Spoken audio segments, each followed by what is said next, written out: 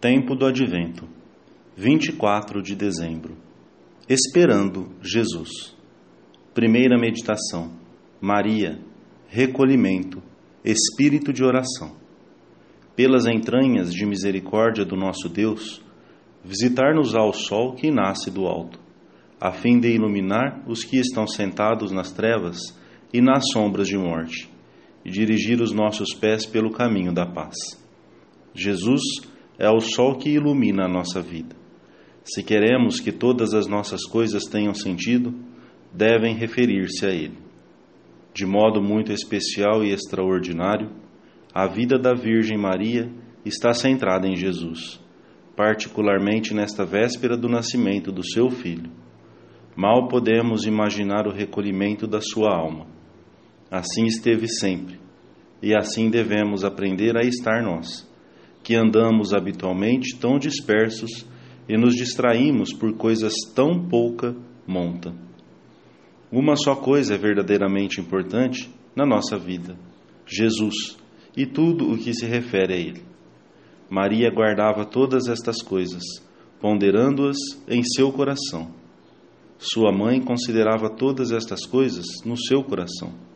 Por 2 vezes o evangelista menciona esta atitude da Virgem perante os acontecimentos de que participava. A Virgem Maria conserva e medita.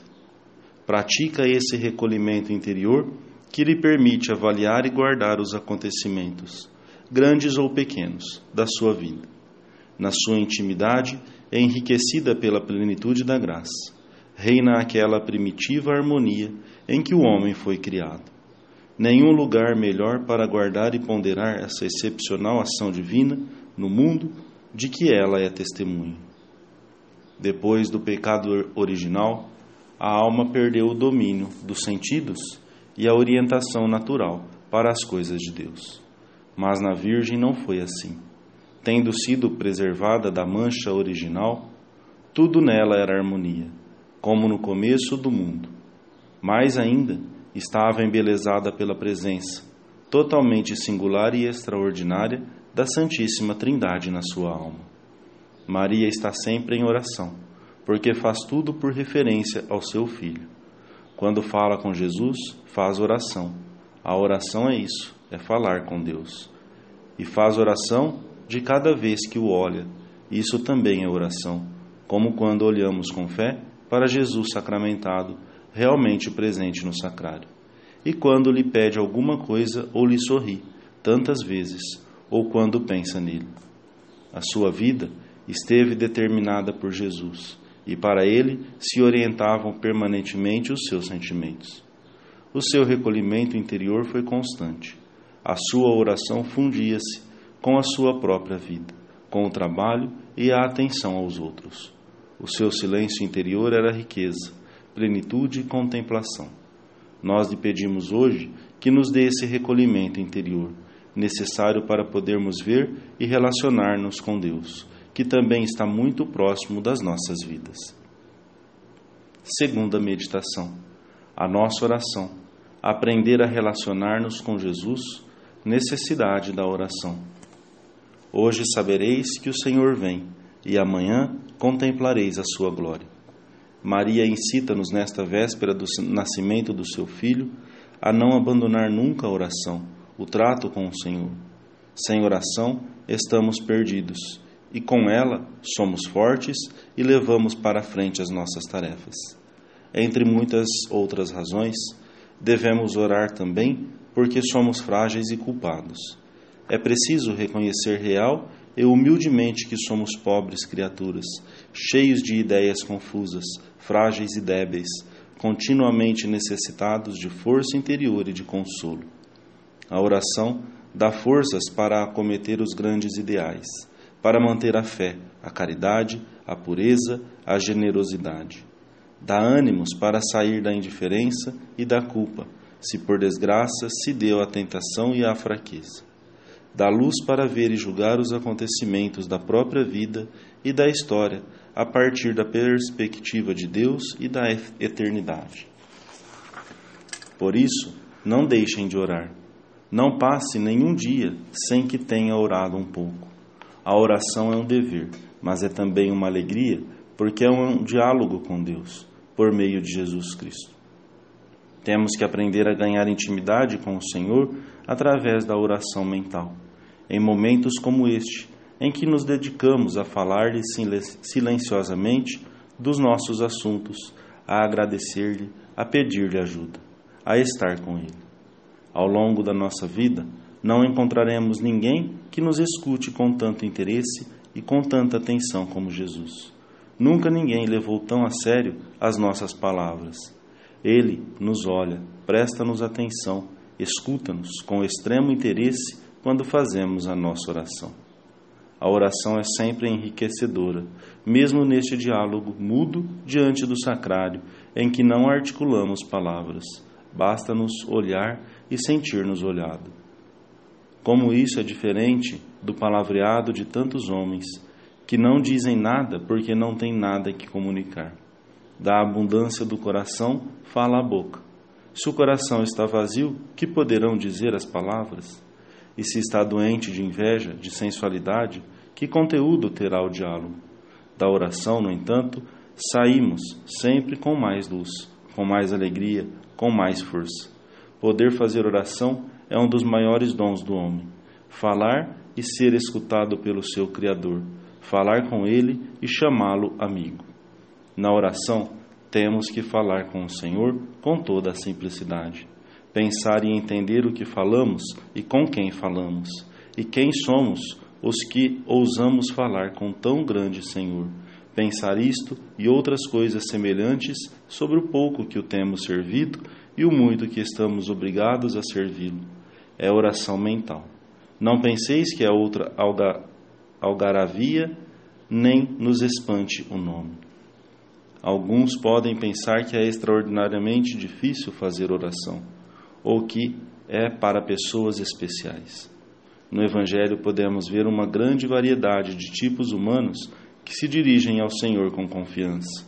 Nicodemos, Bartimeu, as crianças, com as quais o Senhor se alegra especialmente. Uma mãe, um pai que tem um filho doente, um ladrão, os magos, Ana, Simeão, os amigos de Betânia, todos eles, e agora nós, falamos com Deus. Terceira meditação. Humildade, relacionamento com Jesus, jaculatórias, recorrer a São José, mestre de vida interior. Na oração, são importantes as boas disposições, entre elas a fé e a humildade. Não podemos chegar à oração como o fariseu daquela parábola dirigida a alguns que confiavam em si mesmos e desprezavam os outros. O fariseu, em pé, orava consigo desta maneira: Ó Deus, dou-te graças por não ser como os demais homens, ladrões. Jejuo 2 vezes por semana. Percebemos imediatamente que o fariseu entrou no templo sem amor. Ele próprio é o centro dos seus pensamentos e o objeto da sua estima. E, consequentemente, ao invés de louvar a Deus, louva-se a si mesmo. Não há amor na sua oração, nem sequer caridade. Não há humildade, não necessita de Deus.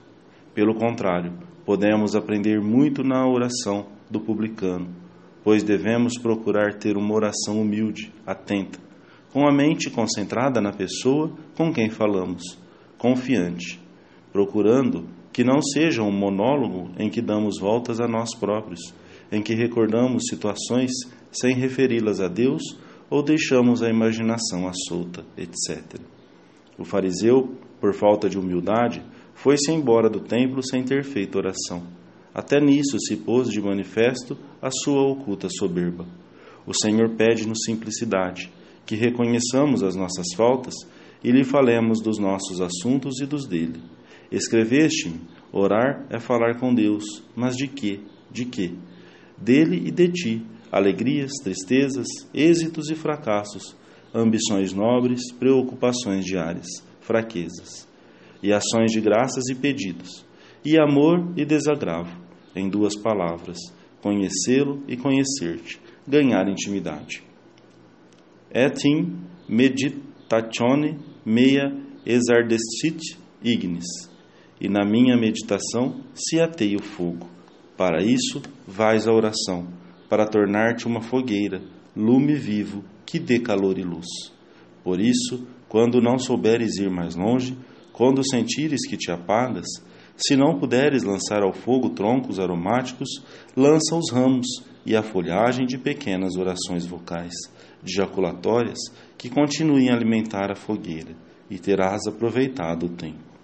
Sobretudo, a princípio, e em certas temporadas, ser-nos-á de muita ajuda servir-nos de um livro, como o coxo se serve das suas muletas, para irmos adiante na nossa oração. Assim fizeram também muitos santos. Diz Santa Teresa: a não ser quando acabava de comungar, jamais ousava começar a oração sem um livro, pois a minha alma temia tanto estar sem ele, como se fosse lutar com muita gente. Com este remédio, que era como uma companhia ou escudo em que aparava os golpes dos muitos pensamentos, andava consolada. Habitualmente, a nossa oração deve encerrar-se com propósitos precisos de melhora pessoal. Perguntaremos com sinceridade ao Senhor: que desejas de mim, Senhor, neste assunto que acabo de considerar? Como posso progredir agora nesta virtude? Que devo propor-me para cumprir a tua vontade, tendo em vista os próximos meses? Nenhuma pessoa deste mundo soube tratar Jesus como a sua mãe. E depois de sua mãe, São José, que devia passar longas horas olhando, falando com ele, tratando com toda simplicidade e veneração. Por isso, quem não encontrar mestre que lhe ensine oração, tome este glorioso santo por mestre e não errará de caminho. Ao terminarmos a nossa oração, contemplemos José muito perto de Maria, cheio de atenções e delicadezas para com ela. Jesus vai nascer. Ele preparou o melhor que pôde aquela gruta. Nós, que pedimos que nos ajude a preparar a nossa alma para que não estejamos dispersos e distraídos, agora que Jesus está para chegar. Amém.